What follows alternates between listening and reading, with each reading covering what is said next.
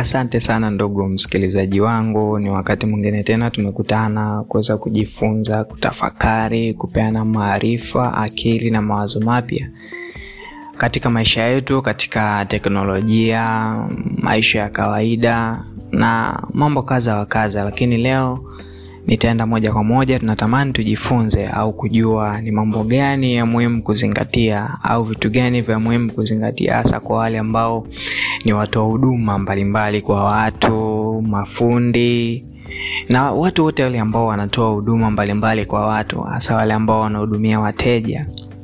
Na nitatamani kukuambia vitu vichache ambavyo vitakujenga, vitakusaidia na kuweza kujua au kuongeza uwezo gani au ni vitu gani ambavyo unatakiwa uongeze katika utendaji kazi wako au ufanisi wako katika masuala mbalimbali.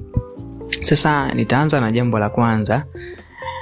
Kuna kitu ambacho tumekuwa tunakifanya kwa mazoea sana, hasa watu ambao kwa kwenye fani mbalimbali au ambao ni wajuzi au wana utaalamu wa mambo mbalimbali. Jambo la kwanza ni kwa customer care. Kwa mteja ni muhimu sana sana sana. Jinsi ambavyo utakavyompokea mteja wako, jinsi ambavyo utampokea yule ambaye anahitaji huduma yako, ndivyo ambavyo itamfanya yeye kurudi kesho, kurudi na kesho kutwa na kuita na mtu mwingine.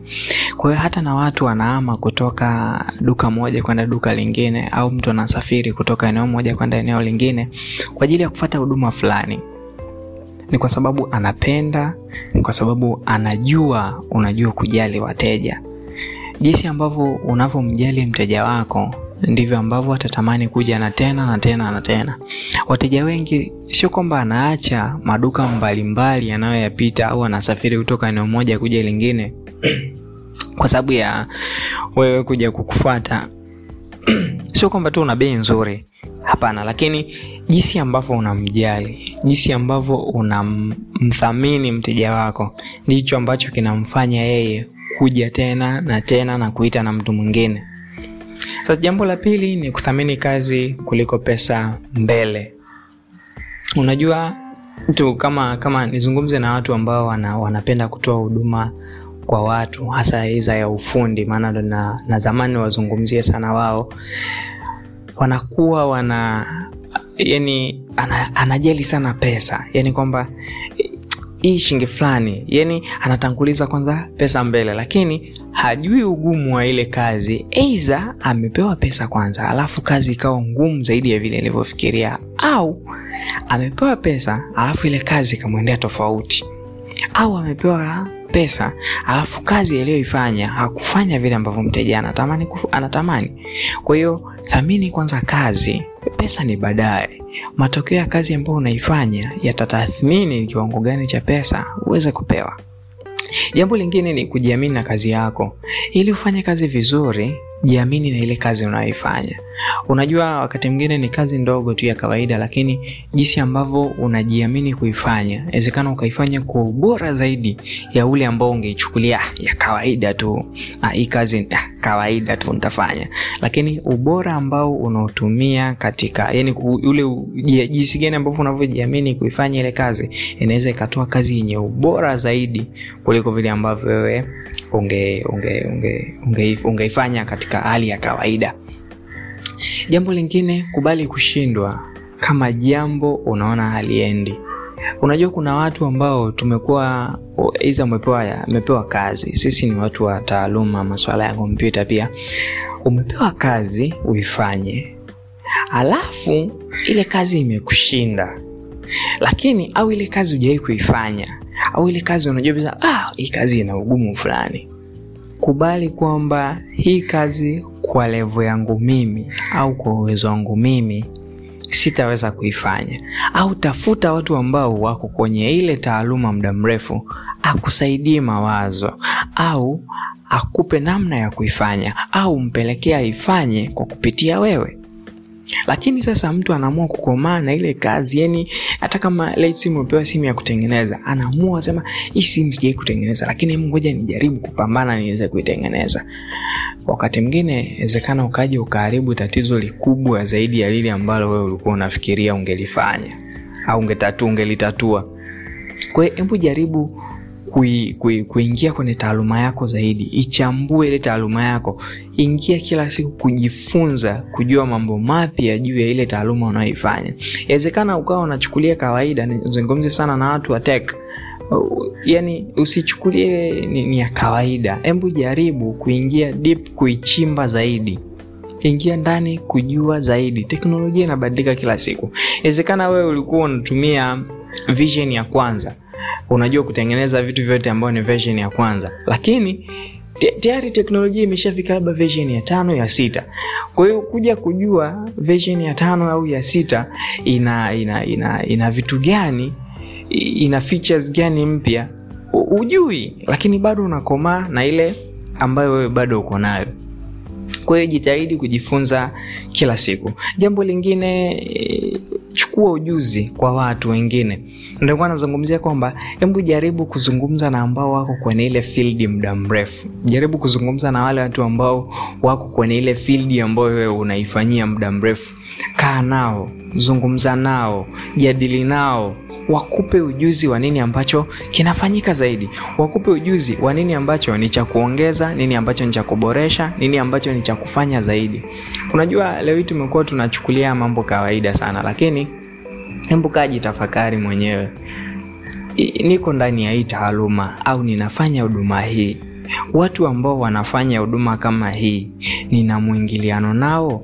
Tunashirikiana nao? Inawezekana yule anajua kitu fulani, wewe unajua kitu fulani. Endapo mnakuwa na ukaribu wa kubadilishana ujuzi, unakuwa unajifunza vya kwake na yeye anajifunza vya kwako. Kwa hiyo unakuta una vyote kwa pamoja, kuliko ungekuwa na kile cha kwako tu peke yako. Lakini unapokuwa una share na wengine, unakuwa unapata vya kwao na wewe unawapa vya kwako. Kwa hiyo unapokuwa unapata ujuzi au unatoa ujuzi wako kwa wengine, basi unakuwa unakuza knowledge yako, unakuza uwezo wako wa kufikiri mambo mengi. Jambo lingine pia, teamwork ni muhimu kwa wenzio, na sio tu uonekane bora kwa watu fulani. Mfano wewe ni mwajiriwa, uko katika taasisi fulani au uko kwenye duka fulani au uko kwenye kampuni fulani, mnatoa huduma fulani. Jaribu kuwa na teamwork na wenzako. Unajua kuna ile unakuta unafanya kazi ili uonekane bora kwa bosi wako au uonekane bora kwa yule aliyekuajiri, tofauti na yule ambaye unashinda naye ofisini muda wote. Jaribu kuwa na teamwork na wenzako, ili kama mnatembea katika njia moja, mnakuwa basi mnatembea kwa mwendo sawa au kwa spidi sawa. Lakini kwa sababu tu wewe unatamani kuonekana you are perfect zaidi, wewe uko juu zaidi ya wengine, unakuwa unapambana mwenyewe, unaweka jitihada kwenye mambo yako mwenyewe, ushirikishi mtu ili mradi tu uonekane wewe ni perfect kwa bosi wako kuliko wale wengine. Sasa hiyo wakati mwingine inaweza ikaja, ndio sawa, inaweza ikakufanya ukafikia kule ambapo unatamani, lakini wakati mwingine, jambo ambalo wewe unajitahidi kulipambana peke yako, siku likakushinda, unaanzaje kwenda kuambia wale wengine? Au unaanzaje kuweka ukaribu na wale wengine ambao tayari ulishaanza kutengeneza mipaka kwamba hivi vitu yani nafanya ili nipate ile attention au nipate ile ukaribu fulani kwa bosi wangu au nipate jambo fulani. Kwa hiyo jaribu kuweka teamwork na wenzio, ili hata kama mtaonekana mnafanya jambo, mnaonekana ni wote, sio unaonekana ni wewe peke yako. Kwa hiyo teamwork nyingine inasaidia sana kukuza maarifa na pia kutembea pamoja. Inawezekana hata kuna jambo ambalo litakuwa ni kikwazo katika safari yenu, basi kuna mmoja wao anaweza akatoa lile, akatatua namna au mkatatua namna na mkavuka lile jambo vizuri. Kwa kumalizia, niongelee kuhusu swala moja, usiri. Privacy ni muhimu sana sana sana katika kazi. Yaani usiri ni muhimu sana sana sana katika kazi. Unajua kuna watu ambao tumekuwa tunafanya kazi na watu mbalimbali, lakini hatuna ile hali ya kutunza siri. Nini ambacho umeona, nini ambacho hutakiwi kukiona, nini ambacho umesikia, nini ambacho hutaki kukisikia. Lakini tunashindwa kujua kwamba jinsi ambavyo unakuwa na usiri na kazi zako, unazidi kuaminika zaidi kwamba sawa, ndio alisikia, ndio aliona, lakini sijasikia popote, sijasikia kiongelea popote. Kwa hiyo hata mtu anapokupa kifaa chake ukitengeneze, alafu hajaona chochote, hajasikia chochote kuhusu kifaa chake, mtu anaona yes, wewe ni mwaminifu. Na uaminifu hujengwi na mambo makubwa, unajengwa na vitu vidogo vidogo tu ambavyo vinaweza vikakutengenezea wewe kuonekana ni mwaminifu kwenye mambo mbalimbali. Kwa hiyo jaribu kutunza siri za wateja wako, za watu unaowahudumia, za watu ambao unashirikiana nao katika kazi, za mabosi wako, za kampuni yako. Usiri ni muhimu sana. Unajua hata baadhi ya makampuni ya teknolojia wanatamani kujua siri fulani, anatengenezaje kitu fulani, fulani anafanyaje kitu fulani.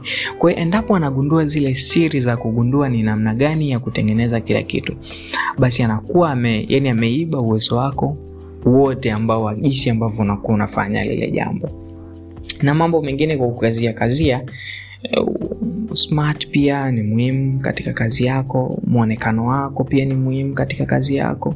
Jinsi unavyoonekana inawezekana ikampa attention ya yule mtu kwamba ninafanya kazi na mtu aina gani, lakini unakuwa uko rafu, yani hivyo unakuwa kidogo hata mtu anayekupa kazi anaona ni kazi ambayo ni ya kawaida sana. Kwa hiyo ni hao machache tu.